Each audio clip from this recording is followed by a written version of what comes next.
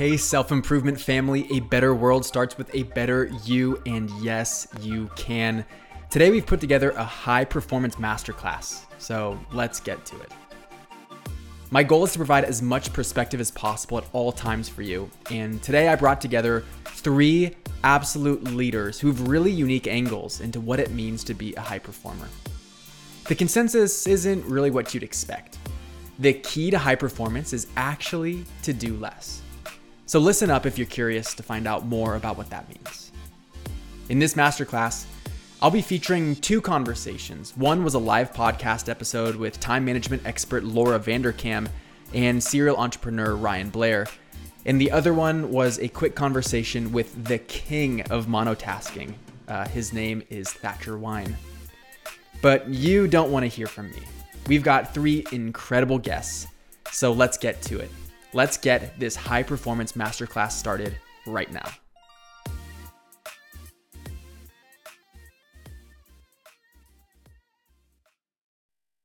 Hello, everyone. Welcome to the Better Together community, where we believe that a better world starts with a better you. And yes, we can. We are live, and you can sign up to join us next time by visiting selfimprovementdailytips.com. Today, we've got a 2-for-1 as part of our high performance masterclass. So first, self-improvement family, meet Laura Vanderkam. Laura meets self-improvement family. She is a foremost expert in time management and productivity, having written multiple best-selling books, delivering a TED Talk with millions of views, and more than anything, we're just lucky to have her today. And then to complement that self-improvement family, meet Ryan Blair. Ryan is a serial entrepreneur who has built massive businesses, and he's worked with some of the most influential people in the world. And he's also a best-selling author. So we are in great company today. Together, Laura and Ryan bring a powerhouse of experience and ideas that will help you to become the high performer that you aspire to be. So a big thank you to both of you for being here today. Thank you for having me. Yeah, thanks for having me. Yeah. What an intro. I love it because you guys are so accomplished that it's hard to pack all of that into one little concise little segment. So with this intention, right? The intention here is for a high performance masterclass. I think we'd be remiss not to talk about productivity and the value that productivity plays in our roles and how we can actually, become more efficient, optimize our lives.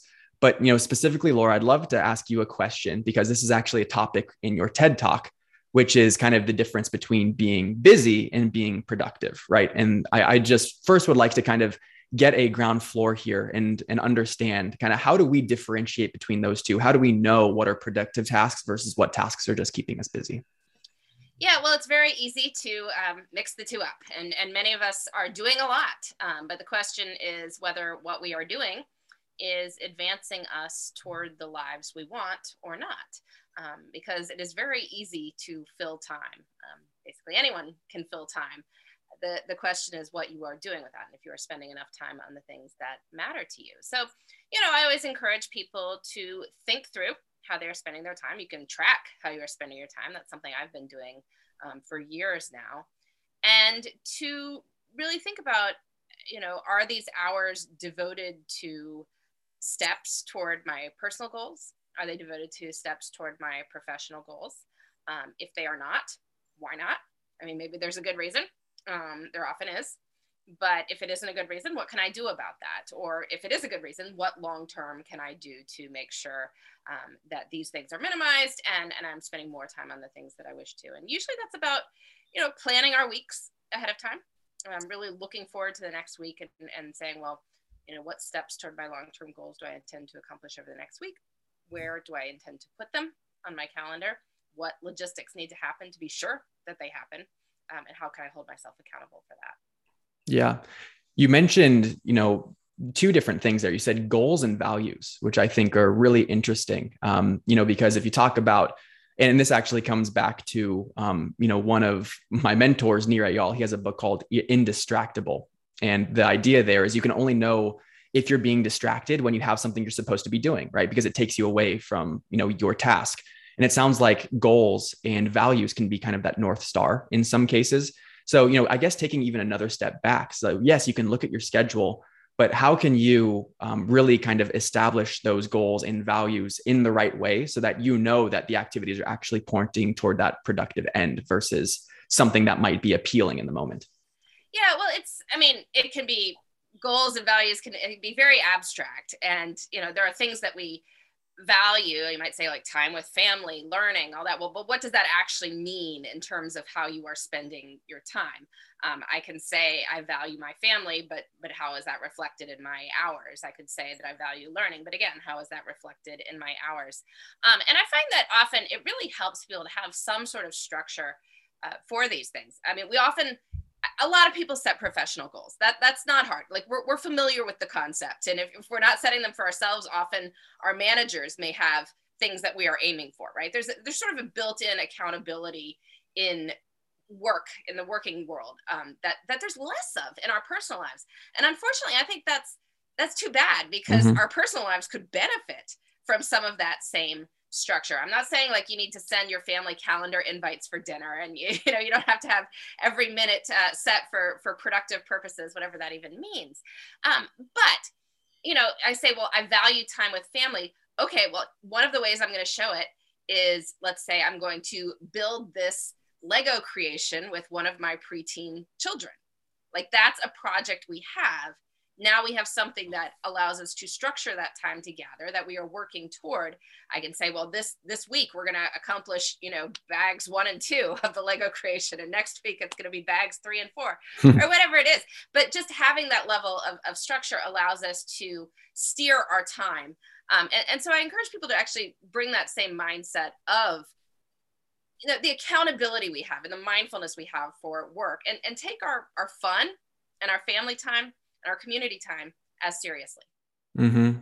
No, you're right. There's a huge misconception that high performance and productivity is narrowly viewed through the lens of work performance or work progress. Whereas, productivity, like you said, is just doing the things that you want to do, right? It's just more of that. And that is in all of the different facets of your life. So I love that you mentioned that.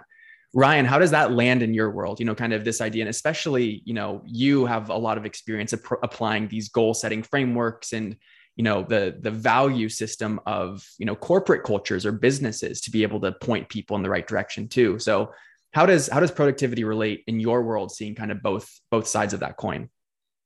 Well, so I agree with everything Laura's saying. And I think structure is a very important aspect of how to develop yourself as an individual. And I used to use a lot of structure in the way that I manage my time. As an entrepreneur and, having built and scaled companies, I now have a tremendous amount of people that are trying to get on my calendar at all times. So I have the opposite problem where I have to basically just say no, as opposed to looking to structure my calendar. It's who am I going to basically say no to today so that I can say yes to the things that are going to move the needle the most. And I tend to evaluate what I'm going to do with my time based on the revenue impact, the profit saving impact, or the actual, impact that it will have, meaning how many people can I reach with the work that I'm doing. I also look at the energy that I bring to my time more than I actually look at the time, because if you ever had one of those days where you were watching the clock and, went really slow, some of those days are the most structured days. And, those don't feel very well. And then there's those days where you accomplish so much and, you look at the day and you go, wow, look at all that I learned. Look at all that I accomplished. And it might not have been the most structured day. And so I go deep into my energetic state. I do so through practices such as meditation and breath work and prayer. I'm very spiritual. And I put myself in a position where I bring the best energy that I possibly can, mentally, physically, and spiritually, to the time that I have. And I get a better yield out of that time, especially when you're in the business of leading people and influencing people. It's the energy that you bring to those meetings and energy that you bring to that is ultimately going to determine the productivity of it. Yeah, no, that spiritual piece is a very important piece, because that, that is your center. That is the real root of everything that then becomes your output. But, backing up, you actually pointed directly at that idea of the output, which I think is really interesting, right? Laura, we were talking a lot about kind of values and goals, and that being the input, that being the the original guiding factor. And then now, Ryan, you're talking about KPIs and on the back end of how are we actually doing things that are producing, impactful and measurable, meaningful results. So I mean, that I think productivity needs to be seen from both sides of that. Yeah, well, for me in particular, in the people that I've trained, the entrepreneurs I mentor, when you get a purpose that is greater than yourself, that you believe is your calling, your reason for being, everything else has to be stripped away by default. The distractions, the time wasters, the negative sentiment, the suffering, the hardships, all of that you have to work on and grow through in order to get to a place where you're highly optimized and productive, fulfilling the purpose that you believe you are uniquely capable of fulfilling. Yeah. Yeah. And with that in mind, I love that's actually a perfect segue into kind of the other consideration here is, yes, productivity is one side, but then distraction is the other, right? And they're kind of this yin and yang, so to speak, or at least this push and pull relationship. Do you both, I guess, Laura, starting with you, do you have systems in place that keep you from being unproductive? Like, do you have checks and balances throughout your day? I mean, obviously you said, using a schedule to be really clear on, exactly how you're spending your time. But like, are there other just more kind of like tangible systems that you have in place that help you to be more accountable to your productive behaviors? Well, I certainly set my intentions for each day. Like, these are the things of all the universe of things I could be doing. These are the small number of things that I am committing to myself that I will do in the course of a given day. And in general, I'm aiming to get through those as I can. Around, tackling the things that are hardest for me to do when I have the most energy to tackle them, as we talked about energy earlier. Mm-hmm. For many people, that tends to be earlier in the day, not everyone, of course, but many people wind up with more energy sort of earlier in the day, and then it lags as the day goes on. There are ways to rejuvenate ourselves, certainly taking a break, getting some physical activity, getting fresh air, talking with people we enjoy.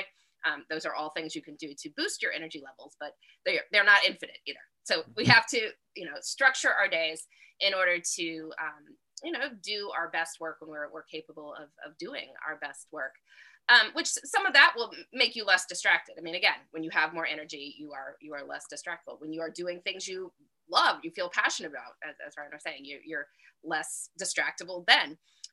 But, there's always things that can come up. One of the things that I've been really encouraging people to do is in terms of not distracting themselves, that you've decided to devote a certain amount of time to whatever big problem you are working on. And then as you're doing it, you're thinking something along the lines, these things pop into your head of like, oh, I should tell my colleague about X, or, did I take the meat out of the freezer for dinner, or whatever else the distractions are that pop into your brain. And you can very easily like go deal with those. I mean, if you're working at home, you obviously can deal with the freezer issue, but the colleague one could happen wherever. And you want to just like write those things down on like a later list that you can then go back to later, because you don't want to distract yourself from this state of being deeply absorbed.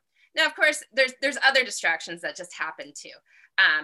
People who are working from home may have family coming in and out. At the office, it could be colleagues who need things. And I think it's important to realize, like, well, what is a distraction and what is also just life, right? Mm-hmm. And particularly if you are managing people, like, you do want them to talk to you. So in that sense, that's not a distraction. It may be your job, right? To manage these people and to make sure that they are supported in their system. And so, I think trying to make sure that there is time that you are fully focused on things. And then also making sure that there is adequate time where you are accessible to people that you may be leading and whose needs you need to help fulfill. Yeah, certainly a delicate balance between that, right? Because at least for myself, like you said, because there are things that come up throughout the day that are very important to manage. They're important to prioritize even, because that's when it's best for someone else. It's best for kind of the net good. So you need to be able to accommodate that. I've actually implemented a system where I just have kind of that to-do sheet instead of the do it now, get pulled and do this, do that, just kind of document it, have it written down in one place. So, it's not going to get lost. And then you have the right time to approach it, when you can allocate the time for it. You talked about something really interesting. Actually, it transitions well, which was that idea of how we have kind of different energy levels throughout the day. And there are different tasks where we're, better positioned to do certain things at certain times because of those energy levels, almost like a chronotype of sorts. And, I think one of the misconceptions maybe of high performance is that it's 100% of the time you're on, you're perfect, it's great. But knowing that there are ebbs and flows, you need to be able to kind of play into your strengths a little bit. But, specifically as we start optimizing that process and understanding more about our own personal workflows, our own energy cycles, et cetera, we need to experiment a little bit. It's not just, put on, you don't read a book and then know for yourself exactly how things go. And that's kind of where, I think experimentation is an extremely important process as it relates to improving anything, because you need to try new things to get new results. So Ryan, as you talk about, some of these ideas, related to experimentation, whether it be your energy levels, whether it be the way that you, manage or collaborate with other people and, kind of reserving your attention versus being open and accessible, what are some of the ways that you think about dripping in those little micro tests to be able to tweak the things that you're doing? Well, that's a great question. I'm always challenging myself to restrict something in my life. So that's how I build willpower and self-control and discipline, is I restrict. So for example, I might put a restriction on my Instagram because I want to reduce the amount of time I spend on that. So I go into the parental timer or whatever the software is, and I say I'm only going to permit 30 minutes of Instagram a day. And so that's a restriction.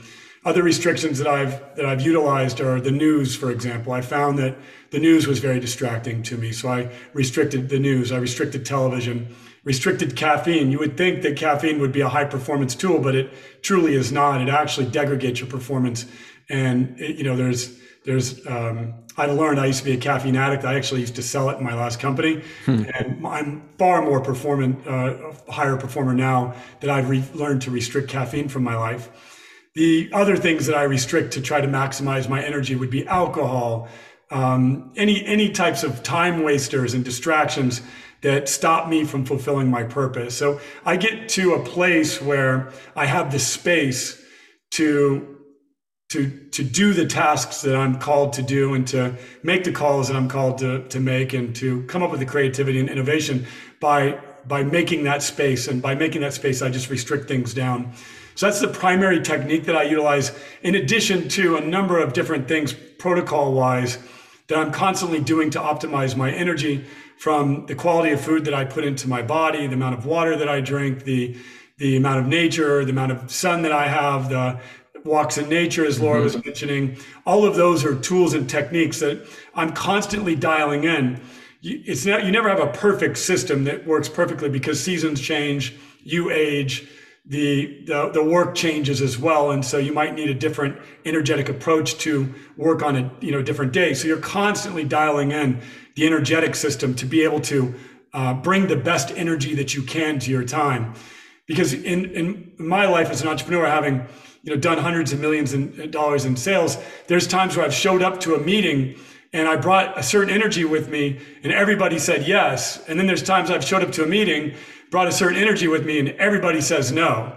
And I said the same exact words, but for some reason, the energy was different. And so I've spent the better part of my last several years figuring out how to dial in a energetic system to where you're able to maximize the value that you create in the time that you do have. Mm-hmm. Yeah, so important. And like you said, that kind of curiosity of tweak this, tweak that, and never hold so much value on reaching the destination, right? It's always a journey. It's always the process. Well, once you get it working, then it plateaus, and then you got to tweak it again. Right. So like waking up at 4 a.m. works, and then all of a sudden you realize, well, maybe I should be waking up at 6 and working till, or staying, not necessarily working till 9, but staying up till 9 or 10 versus, when time changes, maybe waking up early and going to sleep earlier is a better strategy. And when summertime comes around, waking up later and staying up later is a better strategy. Yeah. And do you have built-in systems or protocols around how often you check in and kind of evaluate how things are serving you? Or is it more implicit? Well, the spiritual objective is for you to check in at, every minute, moment by moment. Yeah. Of every day, and to be able to say, how did I use that minute? What did I learn from that minute? Was that minute productive? That's the highest level of being intentional, whether I'm cooking or I'm spending time with my son or I'm mentoring my team. It's to make sure that every single minute is utilized to create some form of value, whether internal or external. That's the ideal. That's not necessarily the reality, because there are things that knock you off track. There are distractions. I mean, we right now have some of the most brilliant minds that have ever congregated in humanity that are all trying to steal our attention. Mm-hmm. I mean, there are brilliant psychologists and the most brilliant neurologists and software development people at the likes of Google and LinkedIn and Facebook and a variety of other companies, iPhones and so forth. They all want to steal our attention and monetize our attention, which is true theft. And they're going to use any tool in the book psychologically. Like if I happen to have a love of cat videos, man, they're going to pump me cat videos to steal me away from my purpose. And so it is you against 10,000 scientists trying to steal your attention, basically. And you have to put in systems and structures in place to ensure that you're able to maintain your attention, with all of those distractions present. Yeah, I'm a huge advocate for that. The idea of investing in systems, and it's counterintuitive to our human nature, right? We are optimized from, habit loop perspective, to behave in ways that are congruent with receiving immediate gratification. Yet a lot of the things that are good for us have delayed gratification. So how do we kind of close the loop there in a successful way? And that's where, I spend a lot of time and teach a lot on building systems and investing the time in advance so that in the moment when you're emotional or when you're lacking discipline, whatever it might be, your environment is designed in such a way that you're more compliant with your intentions. So I think that's a huge piece. You mentioned a really important part, which is the ideal, right? Like, yes, it's great to have an ideal and, to at least articulate it, but that's never going to happen. It's just a matter of kind of starting to veer toward it. And Laura, that's where I want to really kind of hear some insight you have about time management in particular, right? Because you can have an ideal for the way that you spend your time and, getting all these things done in a day. But, there are a lot of people, call them parents, call them, managers, individuals who have other responsibilities where it really doesn't, it's not their choice, right? They don't have the agency to dictate how they spend every minute of every day because there are just other responsibilities. So what would you say to someone that's trying to kind of gain a little more accountability, a little more consistency in their life, even though some of these other, pieces might be in play?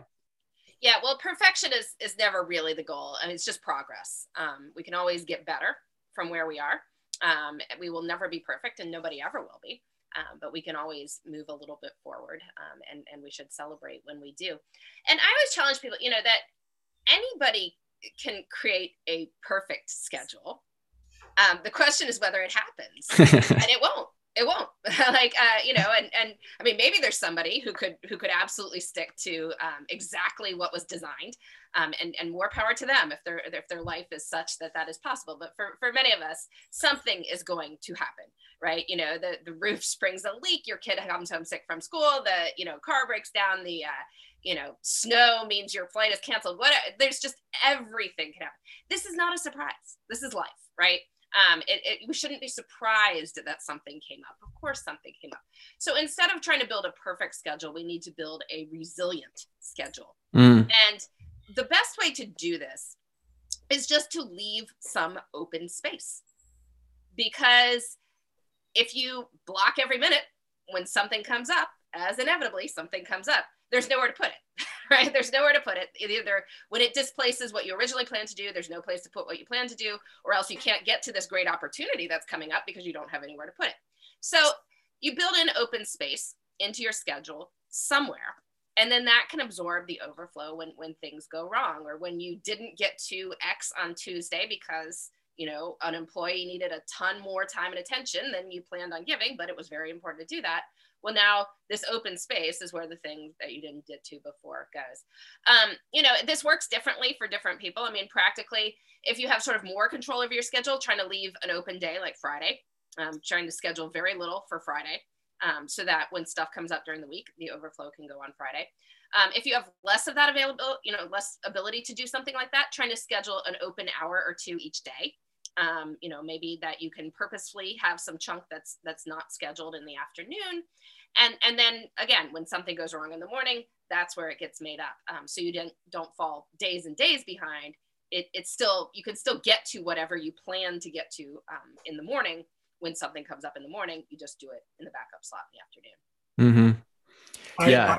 Laura, I use your technique. I schedule 90 minutes a day, open space, no matter what. And that's untouchable. No one's allowed to put anything there, because I have a lot of people that are trying to put things on my calendar, because that's, the way, the business is structured is, there's a number of people that want to get on my calendar to talk about initiatives and projects and things like that. And that hour and a half is my time that I get to catch up on.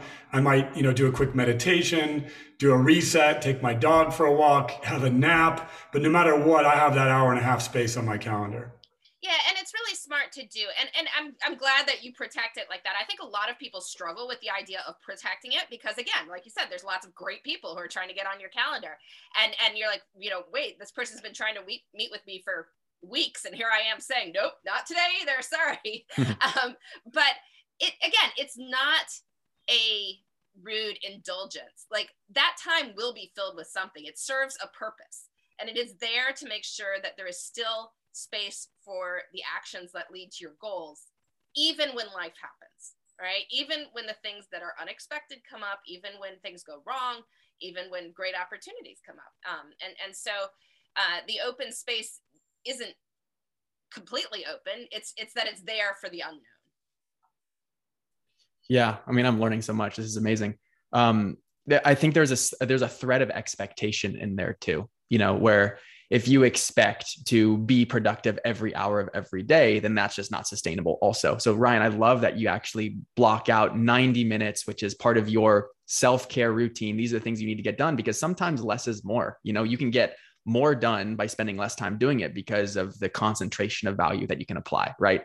And I think that's something that's overlooked a lot, is how can you provide 10 units in 1 hour versus 1 unit in 10 hours, right? Like, we would much prefer to have that concentrated, kind of flow of value. And Laura, even what you're mentioning earlier, there's actually a thread of experimentation there that you're mentioning, right? Which is like, block out. Is it 1 hour? Is it 2 hours? I'm just showing you, this is my little remarkable tablet, and I've got my calendar blocked out, where I'm actually in the process of every evening figuring out, okay, what did I schedule myself for? Yep, that added on to, okay, this is difficult.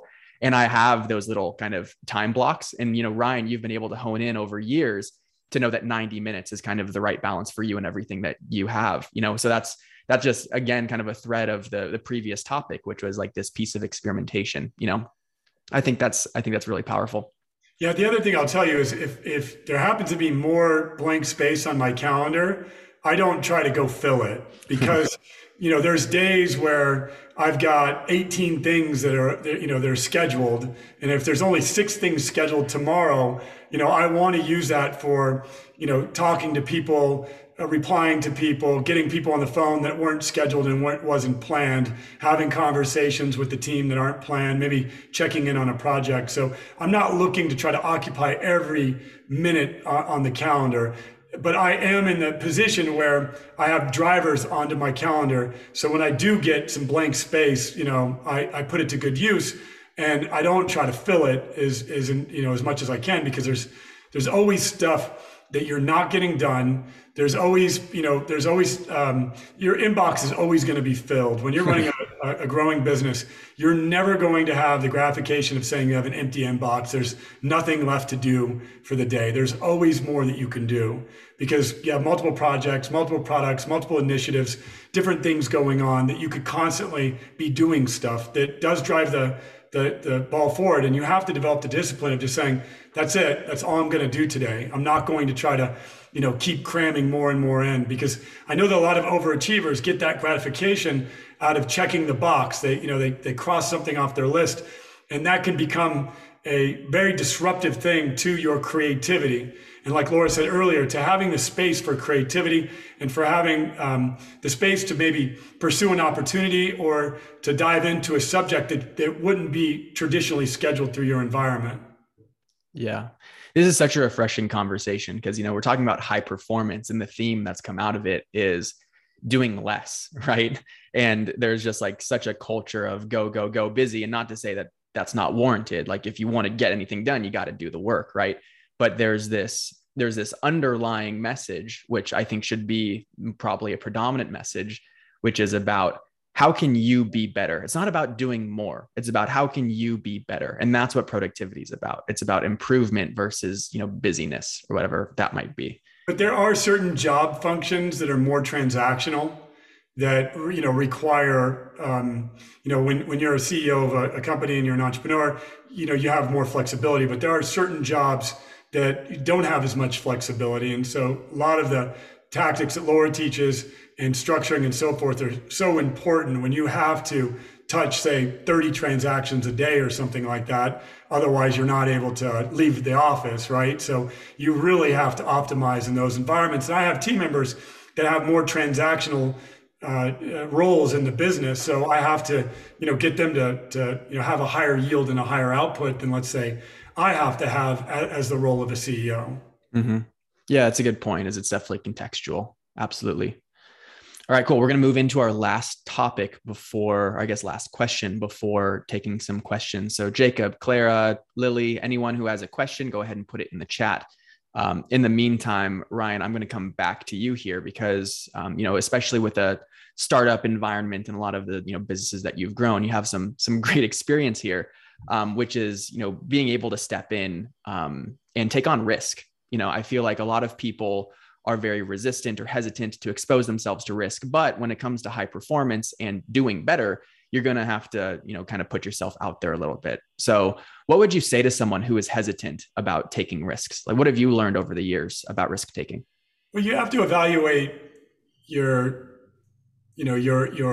connection to scarcity. The reason why people are afraid to take risks is because they have scarcity related issues, meaning they have a belief system that resources are limited, for example, or that things are expensive, or that that they can't achieve this objective, right? And so scarcity thinking can be a big hindrance to growing and development of an operation. Now, I always need, because I don't have that in my nature traditionally, I always need risk adverse people to surround me. So I need people that are going to give me risk assessments that I would not be inclined to, do the work to study otherwise. But to be able to take risk as an entrepreneur, you have to be brave. And to be able to be brave, you have to overcome fear.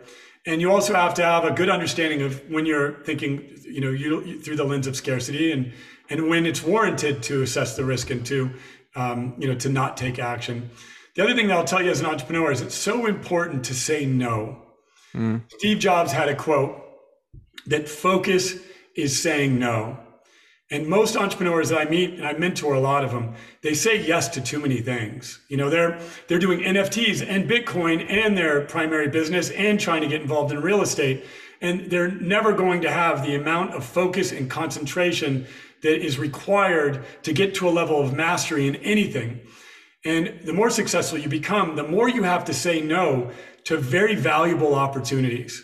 So there are things that I have said no to that have been that have cost me hundreds of millions of dollars, and there are things that I've said yes to that have cost me hundreds of millions of dollars. So so you have to, you have to have a good understanding that you're not going to get it right all the time.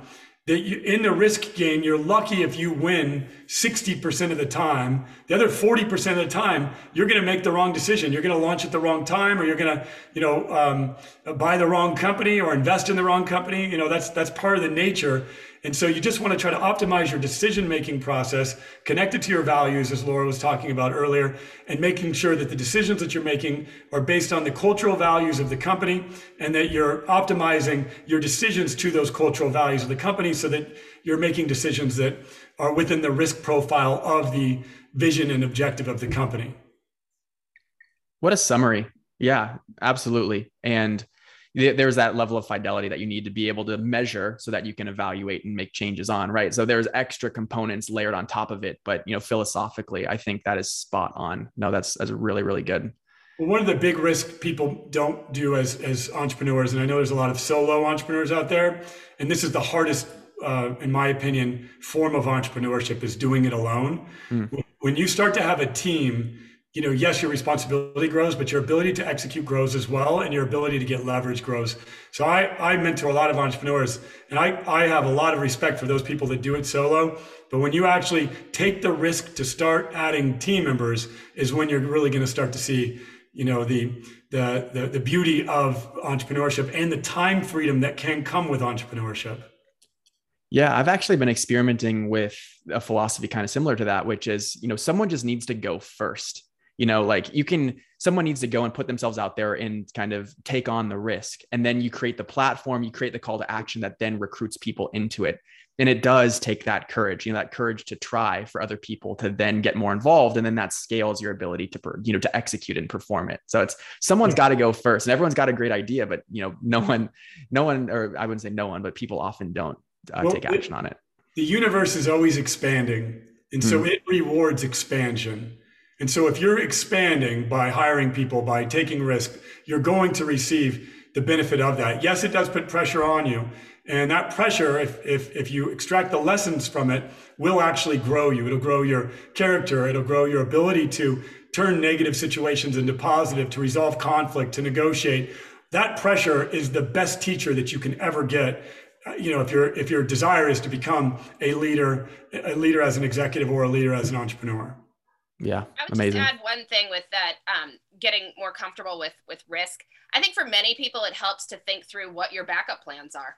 I mean, it's the same thing of having a resilient schedule. Like, if something goes wrong, what are you going to do? And if that option D is also going to be great, like then you can feel a little bit more comfortable going harder toward option A, because you have satisfied yourself that that's not the only thing out there, right? And so, again, with things like professional networking, and I tell people it's not about collecting business cards. It's about having a lot of people at different places so that if you need something else to happen, you've got people to call on that, can help make other situations come to fruition for you.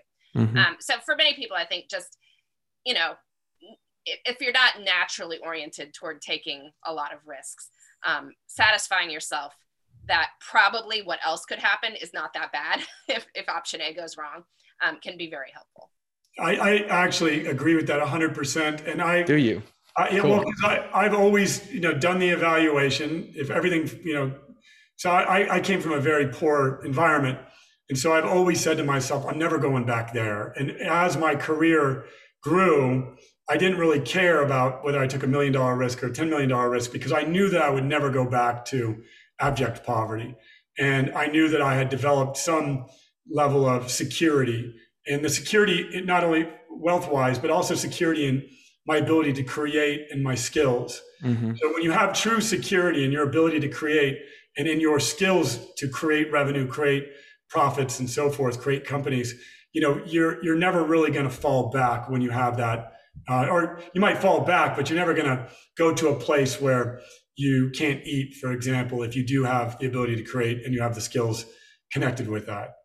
Yeah, no, this is a very timely conversation on the podcast. I shared a tip about the idea of that will never be me. If some, like, you picture your worst case scenario and it's like, is that really ever going to happen? Like you said, Ryan, it's a matter of confidence and certainty that, if push really came to shove, I'm going to be okay. So I love that perspective. And you're right. That's certainly an aspect of kind of quantifying risk. And, Laura, I love that addition.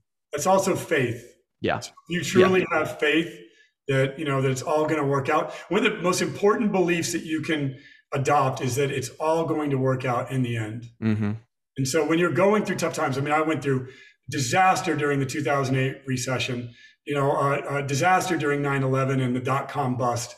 COVID was a major disaster. And when you're going through these very difficult times in these economic cycles, you have to really adopt the mindset that everything is going to work out in the end, and that you're going to look back at what you're going through today and the struggles that you're dealing with and the suffering that you're experiencing. You're going to look back at it and actually be grateful for it, because those struggles, those challenges are your greatest teachers.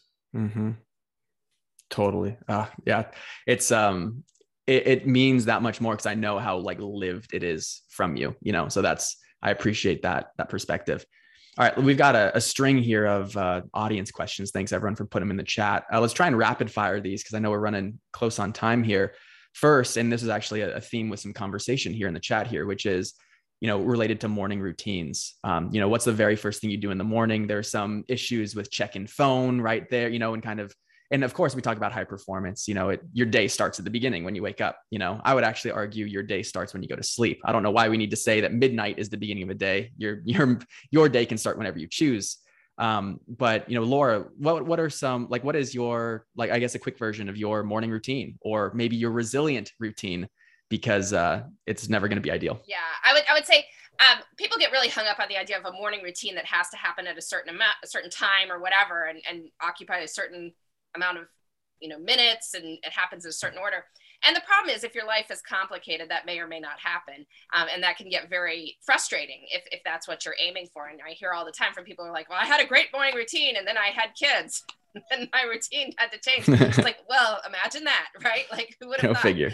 And so, not saying that you can't have a good morning routine, but I think you have to sort of be a little flexible about it sometimes. I mean, my mornings start with getting my kids up and ready for school and things like that. However, I have what I call a morning checklist of things that I want to do before I think of my workday as officially starting. And in my case, I'm reading a part of something big in the course of the year. So last year I read through War and Peace, a chapter every day. There's 361 chapters. So I read a chapter a day. Wow. Through the year.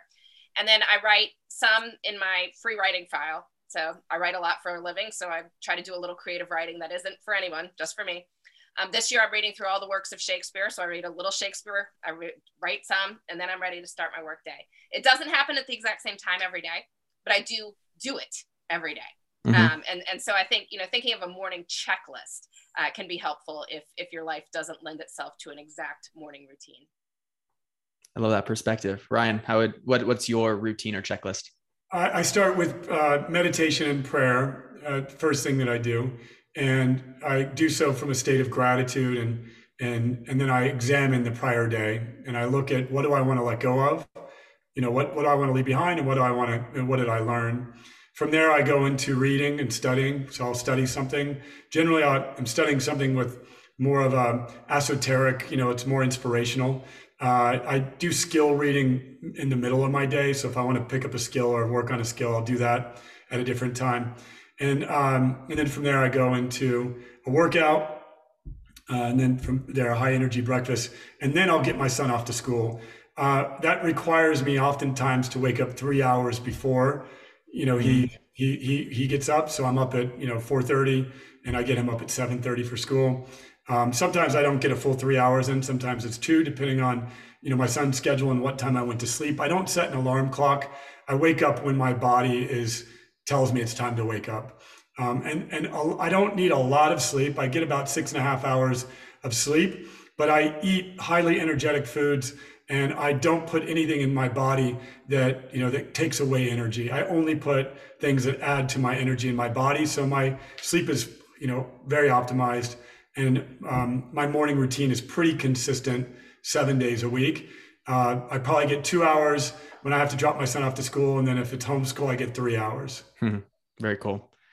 Yeah, Jacob, thanks for asking that question. I see that you commented again, just kind of, it's all about building momentum, right? And I think that's where Laura and Ryan really were able to figure out, like, what are those pieces that get their juices flowing, and not necessarily holding yourself accountable, I guess in Laura's case, to a specific time or like regiment to it. It's just knowing that serves you. It starts with knowing what serves you. How are you going to best respond to building momentum in your day?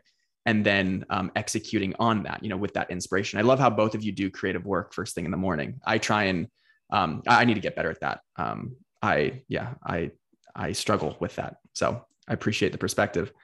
All right, another question, Clara. Thank you Lily. Lily, thank you for asking this question. We touched on a little bit, but maybe this is a nuanced way of asking it. How do you separate your personal priorities versus other priorities, right? We talk about, productivity being not just work related, but then when it comes to priorities, how do you balance, it sounds like you both have kids, Lily, I believe you have a child as well. So how does your personal priorities interface with your work priorities, and how do you reconcile those different responsibilities? So I would say here that, you are one person, and there are all these different parts of you. So, it's impossible to separate everything. And again, you have one pot of hours. So you're trying to allocate those to the different aspects of your life. And so viewing them in opposition or totally separate from each other, I just don't think is helpful for many people, because we have things we want to do and we have to bring our best energy to them. And some of those things have to do with our families and our communities and ourselves. And some of these things have to do with our work. And often there's overlaps between it. You may have great friends at work. You may have, community involvement with the things you do professionally. There's just all sorts of overlap here. So I don't really think about it like that. When I think about my upcoming weeks, I think about my priorities in 3 categories: career, relationships, and self. And I just want to make sure every week that there's something going on in all 3, right? And I think by making a 3-category list, it nudges me to remember to put something in all 3 categories. Like, this is what I want to do for myself, for advancing my health, my spiritual welfare, my creativity, whatever, for the next week. This is something for, that's really important with my family or friends or community for the next week. And then this is something really important professionally. But as long as I'm thinking about something in each area, I know that I'm going to have a good week. And it's going to also feel like a balanced week. Like I'm not only focused on one thing. Even if life winds up demanding a lot in one of those spheres versus the others, I know that something is happening in all of them. So I try to think of it that way. Yeah, that's really good. I mean, a perspective that I actually heard recently when I was working out this morning on, I think, Jordan Harbinger's podcast was the idea of, hold on, I lost my train of thought. Anyway, it's gone. It's escaped me. But Ryan, so how do you kind of balance priorities in your mind? Because you have businesses, you have family as well. I put my son first. He and I have a deal that he gets to what we call pull the ripcord. So if dad's getting too focused on work, or I keep diving deeper and deeper into the subject, he gives me 3 strikes. Dad, I want some time with you. I also integrate him into my work. So I review my numbers, my dashboards with him. I explain to him the decision making that's going on, and I get his advice on it because, I'm building something for him to one day take over. So, if that's what he wants to do. So I'm heavily integrating him into every decision I make. I'll talk to him about what's happening with revenue, or I had to talk to this attorney today, or whatever is going on. I want him involved in it as much as I can, so he feels connected to it and he doesn't feel like it's taking away from him. He feels aligned that this is part of our family's purpose, is to make the impact that we do through the entrepreneurial vehicle that we're so blessed to lead. So I have him heavily integrated and I make him a priority. Yeah, very cool. Yeah, no, I've been hearing a lot recently about the idea of work-life integration versus work-life balance, that it is, kind of one and the same, that there are elements that it's not necessarily, compartmentalized. It's very much kind of one fluid dynamic. And I remembered what I was going to say, Laura. So, I was listening to the podcast and the topic that came up was like defining happiness. And I wish I remember who the guest was. I'm going to read his book, but I can't remember who the guest was, but it was this idea. He's a Harvard researcher. There's this idea that happiness is only possible when you're making progress on something. Happiness isn't necessarily just like a fixed element. It is the application of what you're doing in the name of growth. And I think, as you mentioned, Ryan, everything's expanding, right? This is all about growth. And, I have a self-improvement podcast, so I certainly understand that. But I think that was a perspective that definitely, aligns with what you were sharing about having these 3 different areas of your life that you want to have something to pursue, because then you're finding happiness in the pursuit of something versus just trying to maintain as is. All right. I want to respect everyone's time. This has been a fantastic conversation. And those who weren't part of this live, which I highly recommend that you're part of it live because it's super fun, we had some serious tech issues. So I want to say thank you to everyone for being patient and working through it. Let me find my little outro here. Perfect. Thank you everyone for this awesome conversation. So grateful for this community we have. And until next time, remember that we're all better together. So what did you think? I personally love how their 2 perspectives complement each other with reference to both the personal side of things and then also the business side of things. First, I'll share some of my takeaways from that conversation, and then we'll jump into the next one. Laura's mention of having a resilient schedule is game-changing. Don't set yourself up for failure by being overly idealistic. Know that things will fluctuate, and you need to be flexible enough to accommodate it, especially in the face of life's real responsibilities. But then Ryan's ability to clear his schedule for 90 minutes a day so that he can focus on doing the things that fuel him, like reading and walking and the other nurturing activities that he does, is incredible. If someone running multiple massive businesses can get that done, then we have no excuse. If Laura and Ryan's message and expertise stood out to you, then I encourage you to check out more of their work. You can visit Laura's website, www.lauravanderkam.com, and also Ryan's website, ryanblair.com. Both of those links are in the description.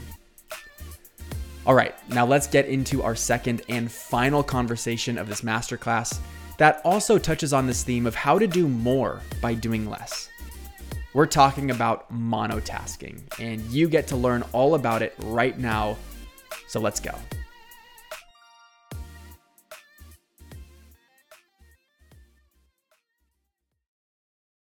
Hey, self-improvement family, we've got another incredible mind to learn from today. Our guest is the king of focused productivity, and his name is Thatcher Wine, author of the book, The 12 Monotasks, with a subtitle that we can all relate to: Do one thing at a time to do everything better. Thatcher, thank you so much for chatting today. Yeah, thanks for having me. It's great to be here.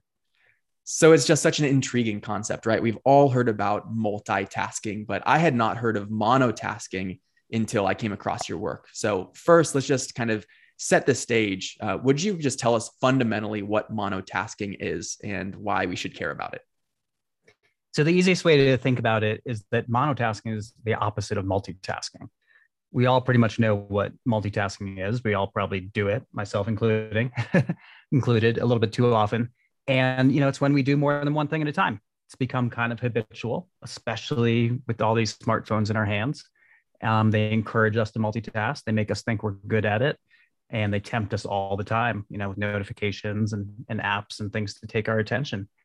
And the reality is that multitasking leads to us making more mistakes, taking longer to get things done. And we have a feeling of being overwhelmed, that there's always something we have to do and we're not getting done. And so monotasking is really the opposite of all those ideas. Instead of doing multiple things at once, you choose one to focus on. You do it well, you tend to do better work, make fewer mistakes, and get less stressed out. And you're more connected in the real world, not like the technical connections. So it's really good for us. And I think that's why we should care about it and apply it at home and at work, in our relationships, and really anywhere that we want to get more done. Yeah. You touch on something that I think is an important topic for us to kind of explore a little bit more, which is, you mentioned the word overwhelm. And I think that kind of what you're proposing is counterculture. A lot of culture is about this hustle, grind, do it all kind of mentality. And it's really a disservice to us if we try and do everything at once, yet we feel this pressure and eventually this overwhelm of, man, how do I maintain all of this? How do I juggle all of these responsibilities at the same time? What have you found has been an effective way of getting people out of that mindset of the hustle, the grind, the everything kind of pursuit into the presence and mindfulness of monotasking? So I had to come up with a lot of these ideas on my own for my own life, because I was trying to do too many things at once. And I was stressed out, I was burnt out, I was exhausted all the time. And my to-do list didn't get any shorter. Just because I crossed off a few things. Like, it just amazingly, like, things keep getting added to the list. Like, if you want to get more done and be successful. Yeah. So, what I found when I looked back at my own life, I'm an entrepreneur. I have a company called Juniper Books that I've run for about 20 years. I've been a parent of 2 teenagers, very involved in their lives. And, I have the hobbies I love: cycling, skiing, hiking. I live in Colorado. And I want to have like a social life and do all the things. And I think, all the listeners and most people do as well. And what I found is that, you can do all the things you want to do in life if you don't try to do them all at the same time. And you can, so monotasking is not about doing less. Like, you should still have a very colorful, full life and do all the things that make you happy and successful. But if you bring your attention to one at a time, you'll do all of them much better. And you'll have this feeling of peace and calm, and you'll be much more sustainable in your energy level. in your ability to be creative and successful and come up with great ideas and work hard when you need to, if you pace yourself and you monotask and just try to be present in the moment all the time with everything you do. Mm-hmm. Yeah, the word that comes to mind, or I guess the words, are richness and potency, right? And it's really being able to, you said color, right? But it's being able to experience things at a little kind of a deeper sentiment, and letting yourself extract the full value of what you're doing. And even this morning, knowing that we were speaking today, I was at the gym and I was lifting and I was listening to a podcast episode, and I got really self-conscious about the idea of, wow, am I actually not getting the full value of my exercise because I'm listening? And am I not getting the full value of listening because I'm also exercising, right? So there is this kind of balance of trying to, incorporate all of those different pieces. So I guess the way I'd like to segue that is to ask another question related to our psychology, right? So if we are trying to do multiple things at the same time, psychologically, what is happening? Kind of this attention splitting that's occurring, like how does that actually affect our ability to extract value, to access that richness and color that you were speaking on? It's a great question. That's a great example too, at the gym and listening to a podcast. And a few definitions that might be helpful here. So when we think we're multitasking, what we're actually doing is task switching. So we're switching from one thing to another because cognitively our brains can't actually process two tasks that require our attention at the same time. 2% of people in the world can actually do two things with their cognitive abilities at the same time. The rest of us, I think, are in the 98%. And that's okay. Like, we should just be okay with that and understand it and adapt accordingly. But most people can do what's called background tasking and primary tasking at the same time. So you were listening to a podcast, probably in the background, working out in the foreground. Another example might be folding laundry while listening to an audiobook, cleaning the house, things like that. So it's not so much about never multitasking, but bringing some awareness to when you're monotasking, when you need to, for like doing your best work, starting or being in a relationship where you want to be really close to the person, hear everything they say, and make them feel valued. And then you can make a conscious decision to multitask, whether it's primary tasking and background tasking, or task switching, because you have so much to do and you just feel like you should do it.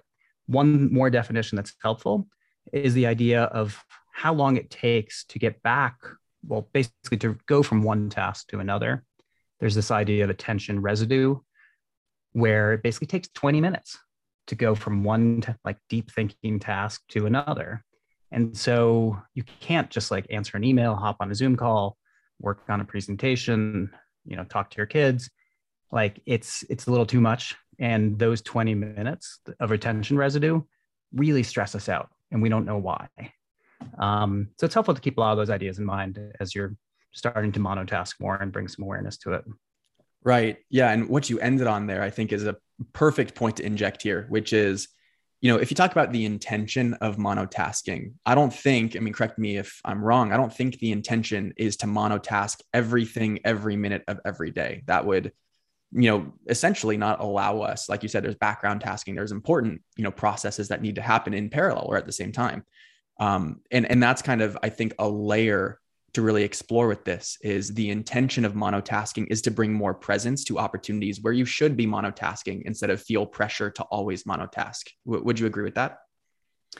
100%. Yeah. And I think if you acknowledge that everything in 21st century life right now, we're all in the same world, the same, we all deal with the same tech companies and apps and, hardware and software and all that. It's all set up to fragment our attention more and more and more. If we do more things in each moment, there's more ads to sell, more things to pay for, more shopping to do, more tasks to accomplish, whatever. So if you just acknowledge that it's distracting, it's not our fault. We can give into it when we want to, when we're done for the day, we're burnt out, whatever. Not necessarily burnt out, but we're just done. And we want to sit on the couch and have dinner and watch Netflix and have your phone open, texting with somebody. That's totally fine. It's not about never multitasking. just when you want to and need to do what you want to do, you should reclaim your attention, decide to monotask, and resist the temptation to be, hijacked by someone else.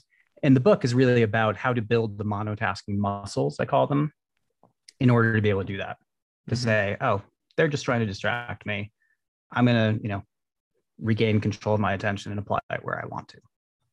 Yeah, no. So let's dive into the book. I think that's perfect. Yep. Right. So the 12 monotasks, as you have eloquently shared, right? I'm just going to read through them so that other people can know kind of where we're coming from. So it's reading, walking, listening, sleeping, eating, getting there, which I kind of associate as travel, learning, teaching, playing, seeing, creating, thinking. 12 monotasks. That basically makes up our entire existence, right? Are those 12 different things, which is fantastic. For those of us who may not quite yet see the value in, okay, if I do this one thing exclusively, that I find value in doing it exclusively, right? So that point is important. If I don't quite understand that I can actually do more and do better by doing less, could you give us one example of a monotask where it's like, oh, well, if you were to do this, then this would be the outcome. And this would be, kind of an improved result because you monotasked versus, the alternative. So I could have written a book that was like, how to monotask and get more of your work done. But when I looked at, like, it would have been, I thought, kind of a boring book and not really true to life. Like, it's not just about our work, right? How do I get to inbox 0 or something? When I looked at our lives and like where our time and our attention and our energy go, like you said, these 12 things take up almost everyone's life. You do them all at least once a week, probably. Some people do them every day. And so they're kind of an indirect way to build your attention and be able to get your work done and cultivate closer relationships and more happiness in life. A good example of one that maybe people don't think of as being related to work is sleep. So, we all have to get a good night's sleep every night. It helps us heal our bodies, build memories, just be better rested and have more energy the next day. So if you monotask your sleep, there are two parts of it. You monotask the part while you're awake, making a plan, setting up your bedroom, the lighting, when you're going to eat and hydrate and things like that during the day. If you're going to try out a supplement to help you or something like that, how you're going to let go of the thoughts from the day and what you need to do tomorrow. And then there's the part where you actually sleep and you try to stay focused on sleep throughout the night and not reach for your phone in the middle of the night. So there's a lot of tips in the book about things like that and how they can improve your overall life. Yeah. And I love that. I mean, I love getting into more of kind of the tactical, actionable sides of this. Like you said, that was kind of the intent of the book, is to be able to give people the resources they need to not just understand the value of monotasking, but to do it more often. So something that I'm a huge advocate for are building systems in your life, right? So being able to set up the infrastructure, the environment that are conducive to the behaviors or the intentions that you want to execute on or exhibit. So if someone is looking to incorporate some more monotasking, and maybe pick your favorite monotask, but what would be an example of a system that you could use that would then bring your awareness to, okay, I need to be more present in this task, and then encourage people to be, a more successful monotasker? Sure. Well, I think I'll give two examples. So one is maybe a little bit obvious. So reading is the first monotask in the book. And reading is where I started, both because I've kind of built a career in the world of books and encouraging people to have more books and read, but also because I think it meets the definition of a true monotask. Like, you can't read a book without monotasking it. Mm-hmm. If your attention wanders, you have to go back. It's not like the movie version where you can kind of half pay attention and you still get it. Like, we probably all have the experience, like you're flipping the pages and you're like, I can't remember anything. Like, I was just doing that, while I was thinking about something else. So I say, do something every day that builds your attention. Reading is a great one. I love to read because it just makes me more focused. It settles my mind, calms my nervous system. It's not for everyone these days. especially right now. So some people who read the book, skip ahead, practice the other monotasking chapters, build their attention spans, and then come back and start reading again.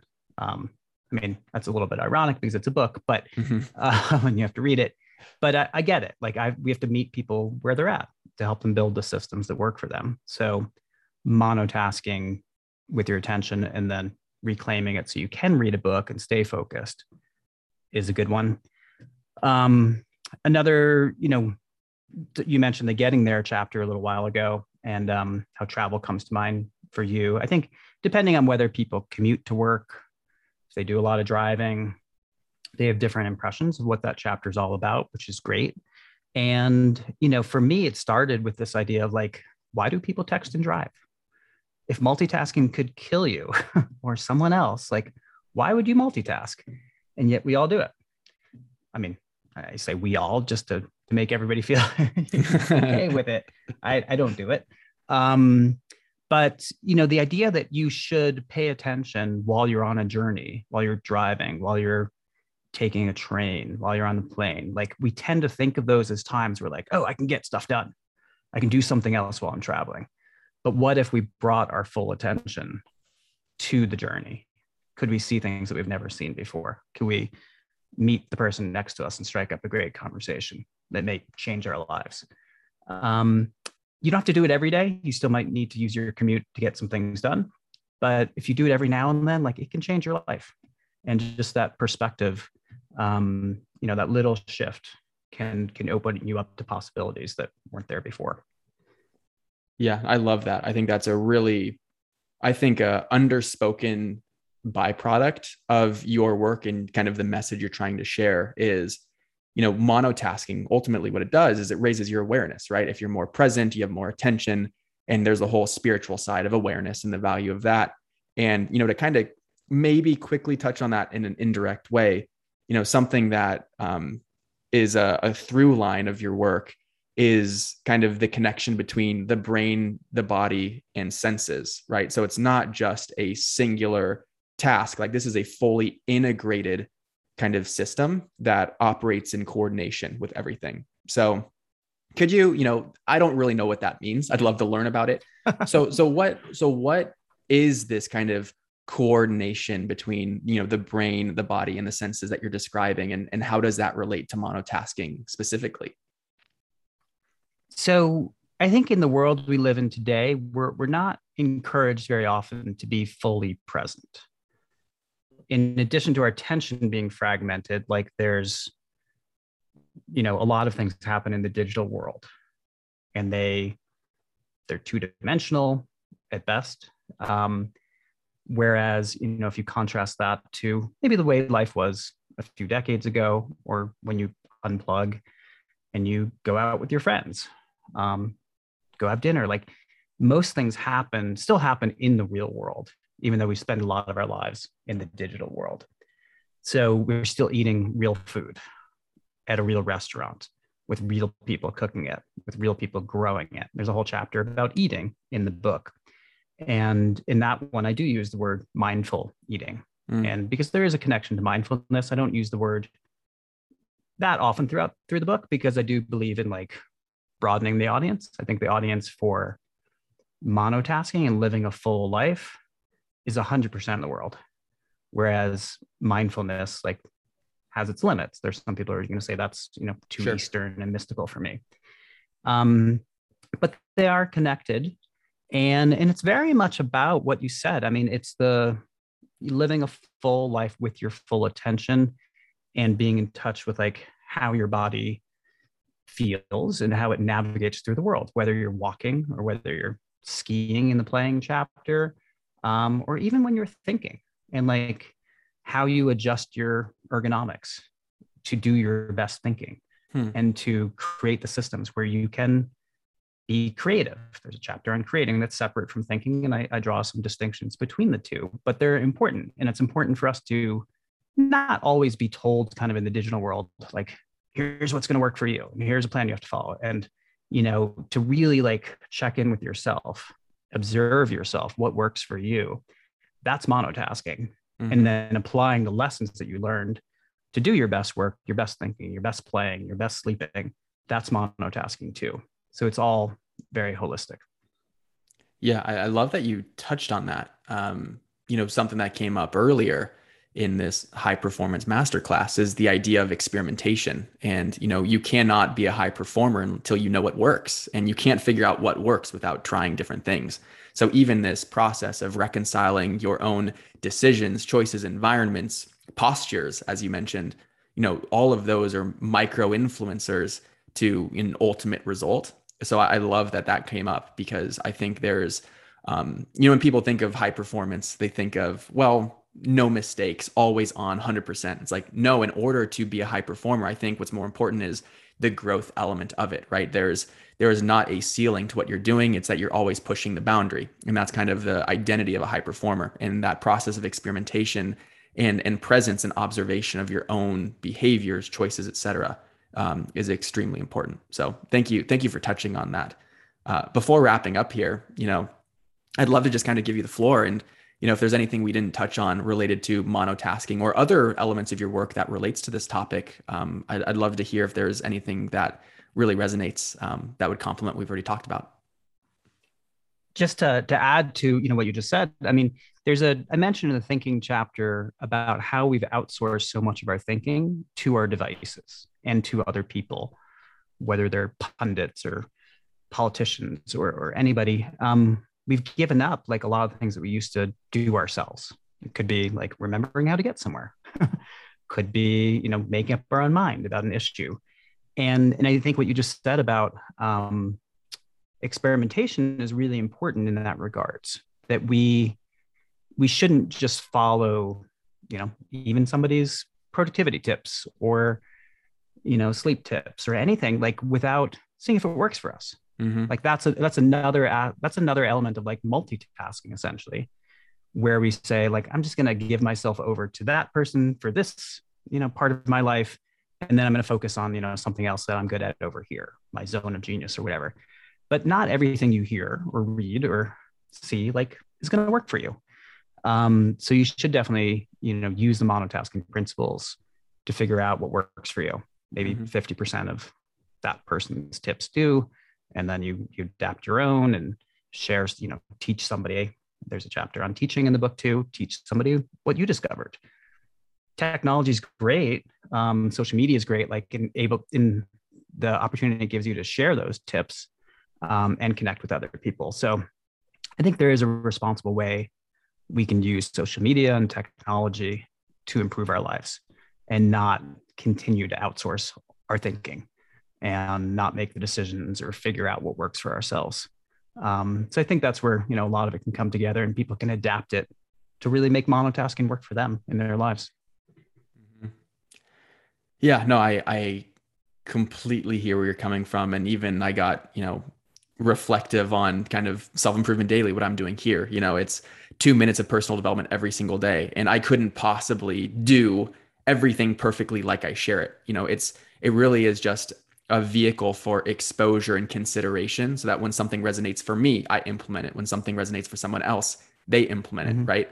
And I think, like you said, with social media, there's this opportunity where the accessibility of these ideas are unprecedented, but it's a matter of integrating what works for you and understanding what works for you is the real secret sauce to extracting the value in it. I've been really focused on converting intention into action, right? And I feel like when you learn something, that intention is inspired, but then actually putting that into action is the next step. So monotasking is the best way to be able to get that focused attention and intention converted into action. And I appreciate the perspective. So Thatcher, you're the man. Really enjoyed the conversation. Thanks for coming on, and keep up the good work. This was great. Thanks, Brian. There you have it. High Performance Masterclass complete. With all of the information you've heard today, I think what's most important is actually that final point in the conversation with Thatcher. Your role in this is to pick what stood out to you, to try it, to experiment with it, and see how it can work best for you. With Thatcher's work, we've only scratched the surface, and if you want to learn more about monotasking, I highly recommend that you check out his book, The 12 Monotasks, which is linked in the description.